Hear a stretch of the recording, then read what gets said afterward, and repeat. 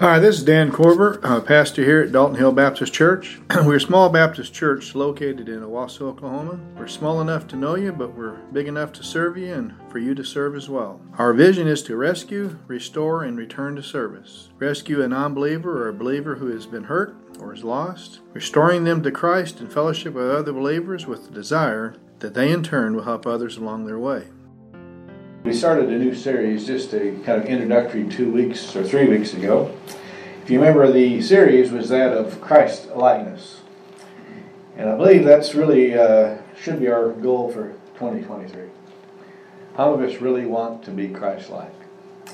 And I think it's an important goal, but we also, what can we do then to get there? And it's kind of what I want the series to be on. If you remember, I mentioned Tom Landry was asked, the legendary coach of the Dallas Cowboys was asked, how are you able to forge a team out of so many individuals? And when he thought for a moment, you remember the reply was, I think it's classic, my job is to get men to do what they don't want to do in order to achieve what I've always wanted to achieve. And that's really the truth for us too, is we have all individual parts. Do we really want to work as a team? And that's a big if, because we look at today and some of the athletes, they really don't care. They care about one person, and that's themselves and their stats. I remember going with Will Small, going to see the Fast Breakers, and there's one particular player that played on one of the teams that I knew, came from Sapulpa and played against a neighbor down the street. Very, very gifted athlete. He'd start every game. He'd start off on fire, score 10 points first quarter, and that's really all he cared. He just wouldn't really try the rest of the game. And he'd be put on the bench, and he'd just sit there the rest of the time. He got his points, didn't really care. And you think, man, with that kind of ability, there's telling what can happen. But the same thing can happen with you and I. But I want us to, stop and think about it. Do we really want that? Remember we saw talking about Christ-likeness. If we want Christ-likeness, if you remember in Romans 8, we saw it 2 weeks ago, remember it says that all things work together to them that love God and them are called according to His purpose. And the next verse, he tells you what the purpose is. To be conformed to the image of Jesus Christ. Okay, so how many of us really want to be conformed to the image of Christ, and how many of us are fighting it all the way? And I think it's important that and he then goes on, talks about, starts with to justification, and then sanctification, and then in glorification. But stop and you think about how many of us really want to be Christ-like. And so I think it's important, we really want that. And if we want that, obviously we saw that it starts with salvation. And then it starts with working with the Holy Spirit in our life. So I want us to think about that. The first one today I want us to think about is intimacy with Christ. Intimacy with Christ. Many years ago there was a TV show, a lot of you might have remembered. I only watched it a few times. I thought it was kind of dumb on some of the stuff, but I also found it very humorous. And it was called The Newlywed Game. How many of you remember it? And if you remember, they'd have the young couples would be there and they'd separate them and they'd ask questions first to whether it be to the different spouses. They'd bring them back in and compare the answers. And it was amazing how few of them got it right. And you think, man, if how in the world, you even saw fights on the show and a lot of different other things. You figured, well, the divorce is about to happen next week the way it's going. But you think that's often true with a lot. Are we not married to Christ? Then how many of us really know Christ? And I remember Gene had a co-worker, and he was getting ready for ministry, just graduating from Christian school in the area. And she worked with him, with the wife. And the wife explained to Gene that marriage is really bad and considering divorce and everything else, and asked if I would meet with him. Well, I'm not a counselor. But I said, okay, I'll meet with him. After I met with the lady, it became very obvious to me that the husband didn't know her. And she felt used. So here, he agreed to meet with me. I'm very defensive at first. And obviously, you're in ministry and you're getting ready to graduate and going back to California in one of the largest churches in California, and you're going to be on staff. But the Lord just laid it on my heart, so I came up with 10 very simple questions about his wife. He knew the answer to one of them. And it became very obvious, and he recognized what the problem was. I don't know my wife. I've been so busy with school and studies and everything else. Today they're happily married, have a couple of kids, and serving the Lord. He took it to heart, and he made the change. But I think it's important how many of us really know Christ. In fact, if you go around Owasso today and you ask people, do you know Christ? What do you think the average person would tell you? Sure. I imagine the majority of people would say they do, but do they really know Christ? And how many of us really want to be intimate with Christ and have Him with us? And that's what I want to do today, just the intimacy with Christ. Is that really a goal we have? I think a definition, what does it mean to be intimate with Christ? If you remember the first time it was used, and you don't have to turn here, you'll know it. In Genesis chapter 2, you remember it talks in the Garden of Eden in verse 25. Both were naked and unashamed before God. How many of us are saying, hey Lord, which by the way, does He know everything about us? I mean, okay, but how many of us are like they are in the Garden of Eden after their fall and trying to hide from God and trying to do a lot of things? Don't you think He already knows it all? According to Psalms 139. But I think it's interesting, how many of us are trying to prevent God from having access to part of our life? If we think about it, if it's a room, how many rooms in our house does God have access to? We say all of them, but how many of them do we say, nope, you're not allowed there. Don't try to go there. Don't try to tell me to change this, whatever. I think a lot of us, if we're being honest, there are certain rooms that He doesn't have access to, or only He does at certain times. How will you let Him look under the bed? You know? Remember when the kids cleaned the room? Oh, 10 minutes later, oh, it's all done. You go in there, open the closet, everything falls out, look under the bed. You know, how many of us do the same thing as the Lord? But first of all, is the just thinking about intimacy with Christ. Do I really allow Him? Do I really want that? The second one, let's look over in the desire. This is kind of our key verse for the whole series, but let's just look at it for a moment. In Philippians chapter 3, and we'll look at verse 8 to 10, and then just briefly.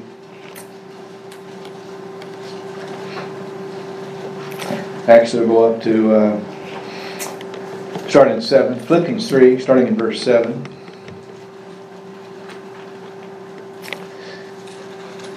But whatever things were gained to me, those things I have counted as loss for the sake of Christ. Do we really feel that way? Everything I've gained in life. And by the way, had Paul gained anything? I mean, you think about it. Keep going to verse 8. More than that, I count these things to be lost in view of the surpassing value of knowing Christ, Jesus my Lord, for whom I have suffered the loss of all things, and count them but rubbish, in order that I may gain Christ, and be found in Him, and not having a righteousness of my own derived from the law, but that which is through the faith in Christ, the righteousness which comes from God on the basis of faith, that I may know Him in the power of His resurrection, the fellowship of His suffering, and being conformed to His death. It's interesting when you look at that part. Notice His perspective. Personal gain versus eternal gain. Which one did He care about? And how many today is it personal gain?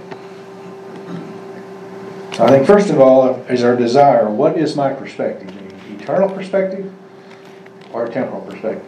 The second one, notice personally. I want to know Him personally, intimately. Was Paul a believer? Had he written Scripture? I know Him, but I want to know Him more. And I want to know Him better. And I continually, every time, learn and know more about Him. Give you an illustration. Caleb, my grandson, and I talk to him at different times, and if I say, you love your daddy, and how much do you love your daddy? He'll raise his arms real big. Unless he knows what I want, then he'll do something else. But if I say, where's your daddy? You think he can point him out? Where's your mama? Where's Gigi? That'd be Jean. Where's Pops, which is me? He can point you out. Does he know us? Or does he know things about us? He knows us on a surface level. But does he really know us? How many of us are the exact same way with God? We know Him, but how well do we know Him? And it's going to take time. And I think it's important when you think about it.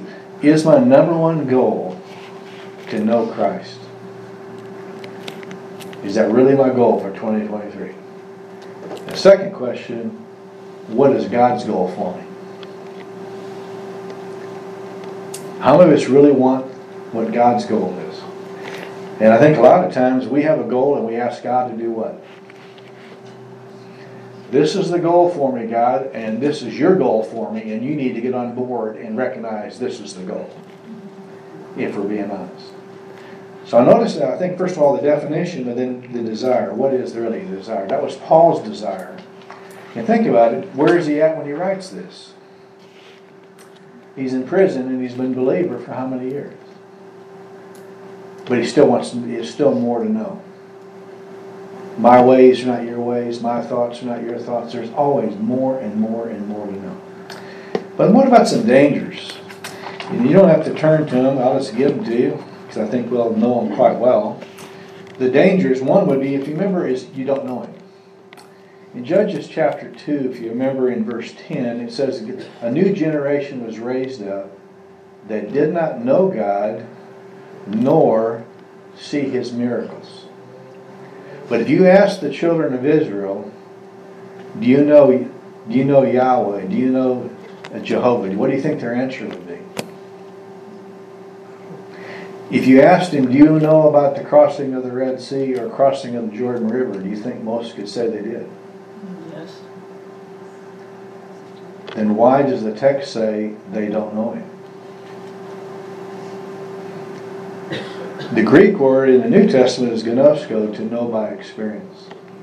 There's a big difference to know a lot about Him. That's why I brought this book. Errol loaned me this book, and I read it. I've always been fascinated with Booker T. Washington, George Washington Carver, Up from Slavery. It's an autobiography. I've read it. It's a great book. Do I know Booker T. Washington? But can I tell you a lot of things about it?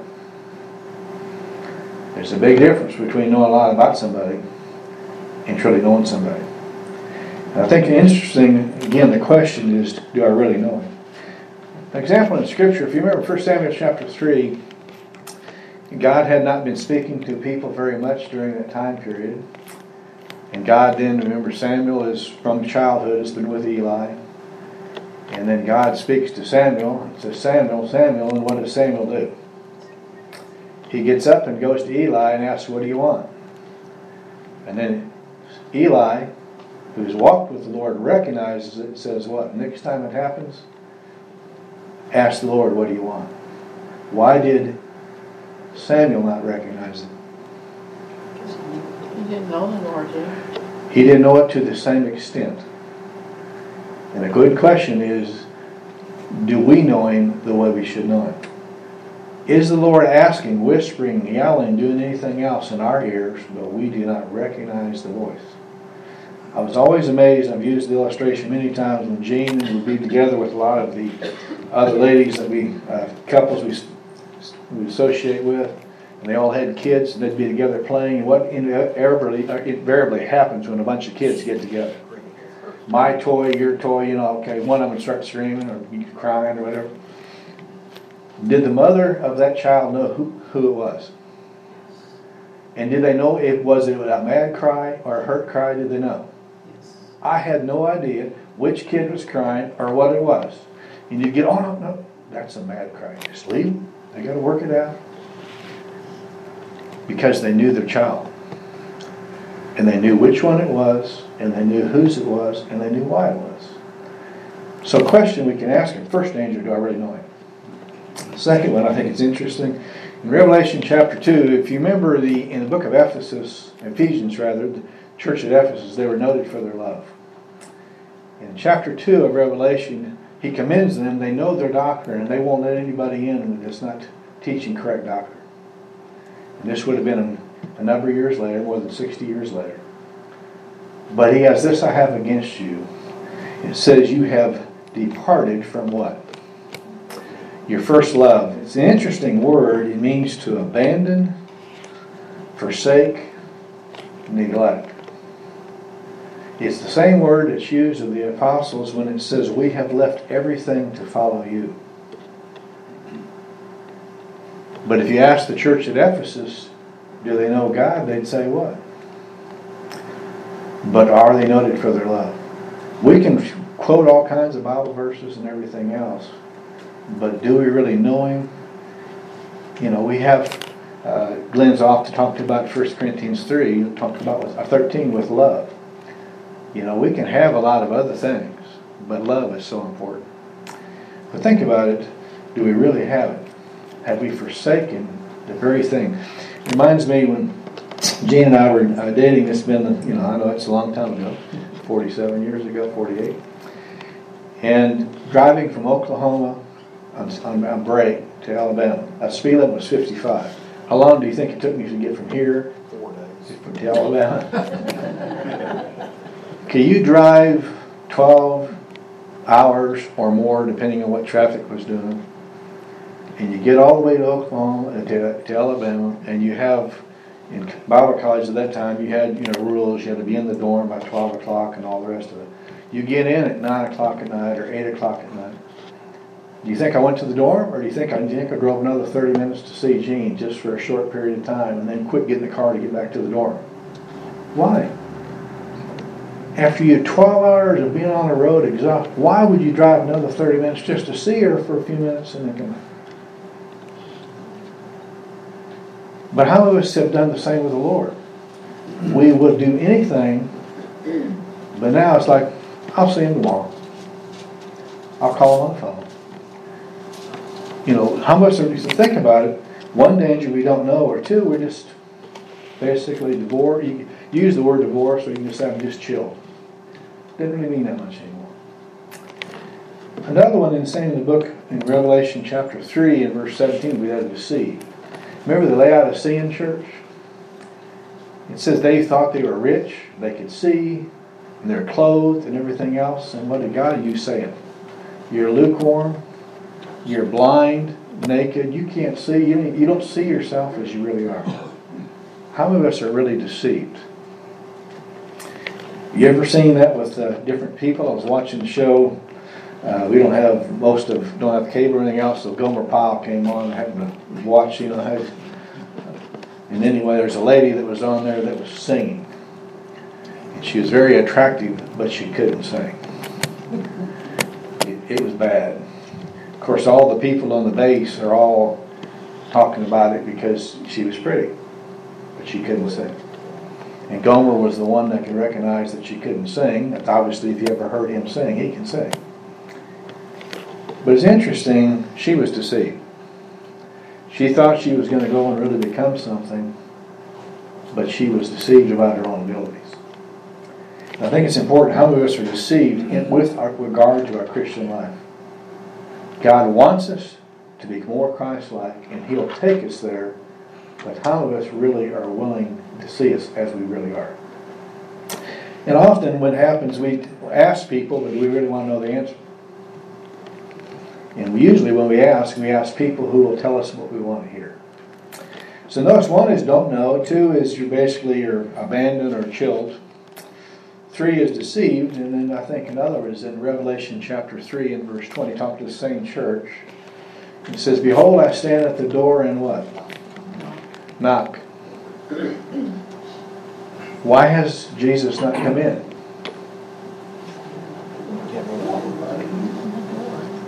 Because, very similar, you all have been to different restrooms where you have it where the lock is on the inside and there's no latch on the outside.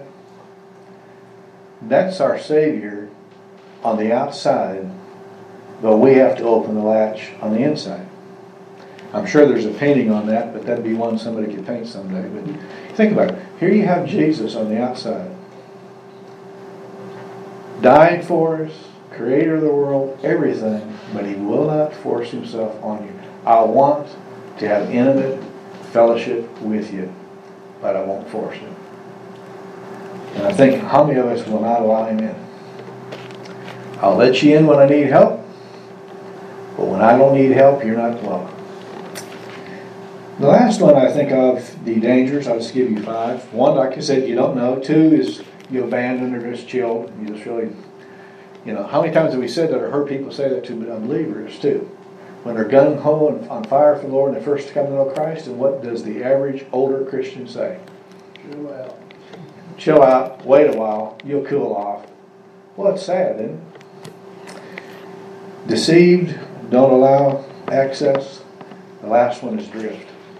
Hebrews chapter 2 and verse 1, it says to drift.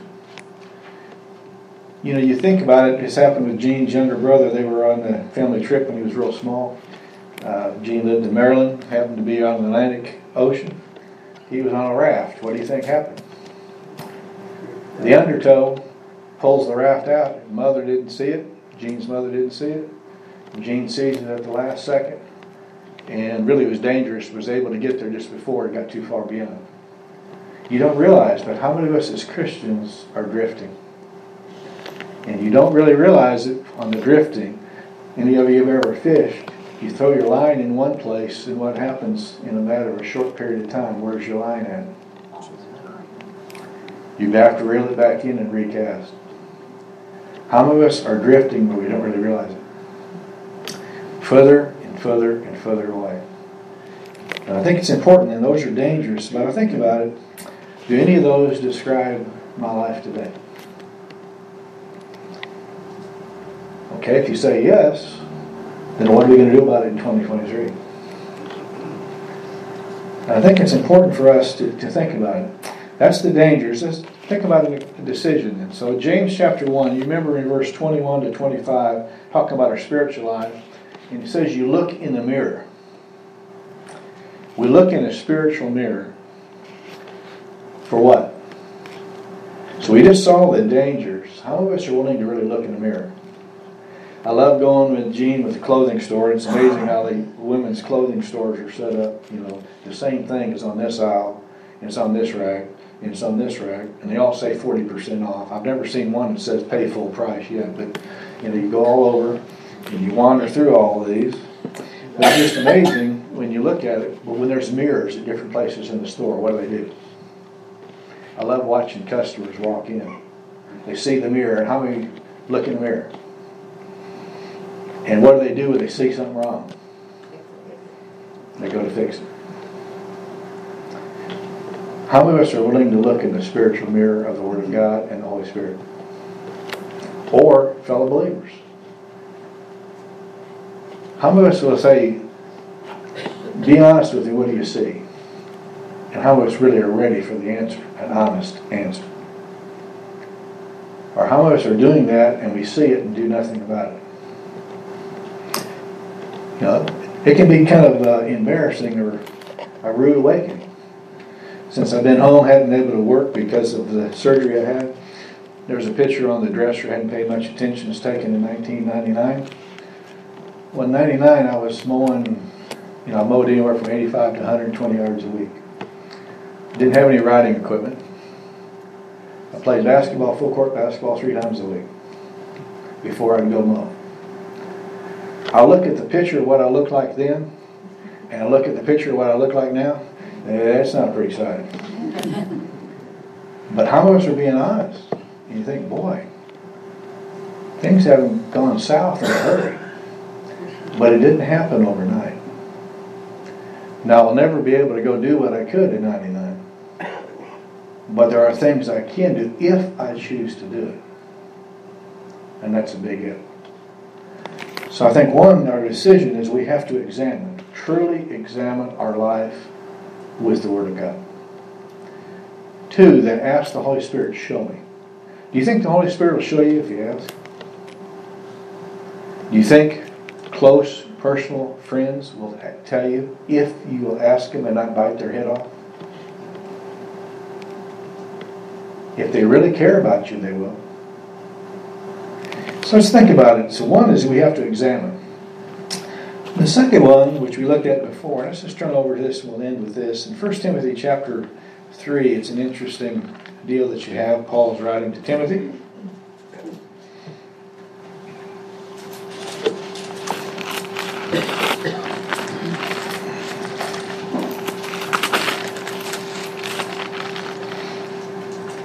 And it looks like I wrote the wrong reference down. Doesn't it just right? Let's see if I can find the right one.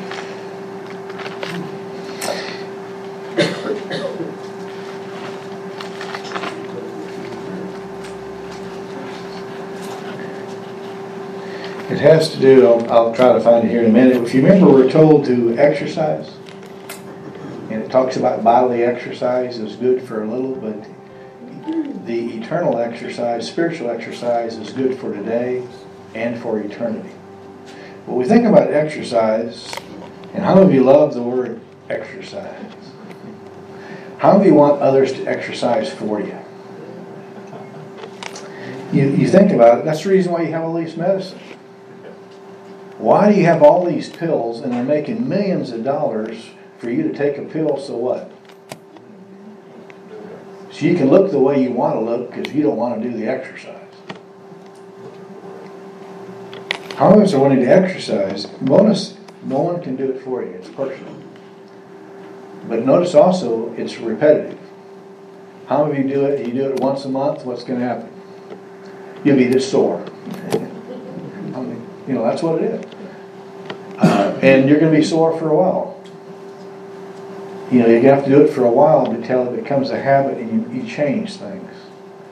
But exercise is something we have to do personally, you have to do repetitively, but notice there's also a reward. There's a reward if we do it and make it part of our life. If I truly look at the Word of God, if I truly allow the Holy Spirit to work in my life to show me, and then I make an exercise to make the changes that He's telling me to make, there will be a reward for it. I saw a co-worker and a little younger than I am. I hadn't seen him in a while when I was at the refinery. And he was a little overweight, not bad, but he's a little, but then most of us, when we get in our 60s, mid-60s, that kind of happens, doesn't it? Well, it looked like he lost about 25 pounds. Kind of like, wow. And he was limping. Well, he just had ankle replacement. He said, but I thought it'd be best for my ankle if I lost weight. So he's decided to make a lifestyle change. Some deal, I don't know what he's on, but I guess the slogan is lean and green. But anyway, well, it worked.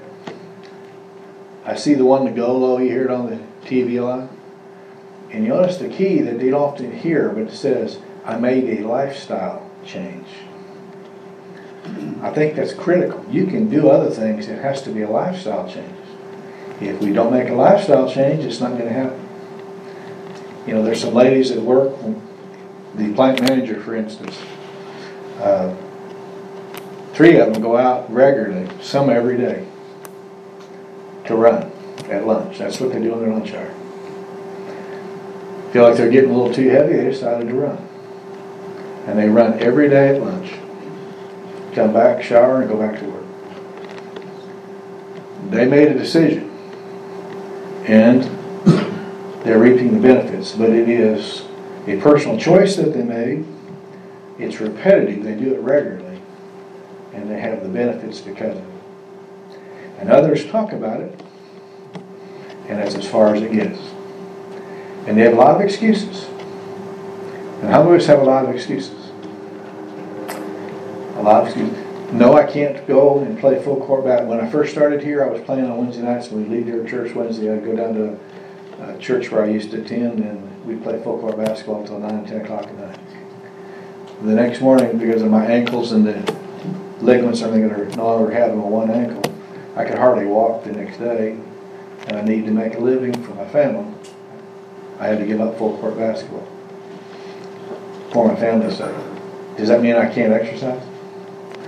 Or does it mean I can't play full court basketball when people are in their 20s? Okay? Different. So let's think about what is it we can do. What's my number one goal for this year? And is that God's goal? They're not the same, necessarily. The second one, Are all the rooms in my life open to the Holy Spirit and the Word of God? You say yes, but how many of us are spending time with either one? If I'm not in the Word, remember Hebrews 4:12, it's sharper than any two-edged sword. When things aren't right in our life, what's one of the very first things we give up? Looking at the Word of God, because we don't want Him to cut us up. Another one, what about, do any of the dangers that we talked about, don't know, chilled, deceived, don't allow, drifting, fit my life in 2022? Do we want it to fit me in 2023? If not, I'm going to have to see where I am and make the changes. And I think another one you can look at, how many are willing to look in the mirror? You really look at an honest assessment. How do I really look spiritually? And do I really want to be Christ-like? Do I want to be imminent? So that's just the question for this week. Do I really want to be imminent with Christ? And if we do, what's it going to take?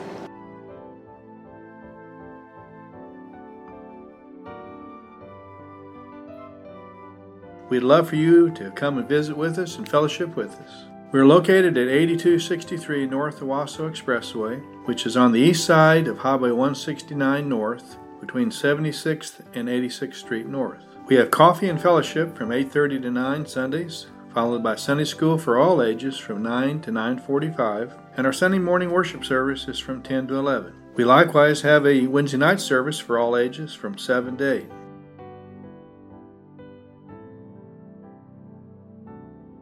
Now may the Lord of peace himself give you peace at all times, and in every way the Lord be with you all the time.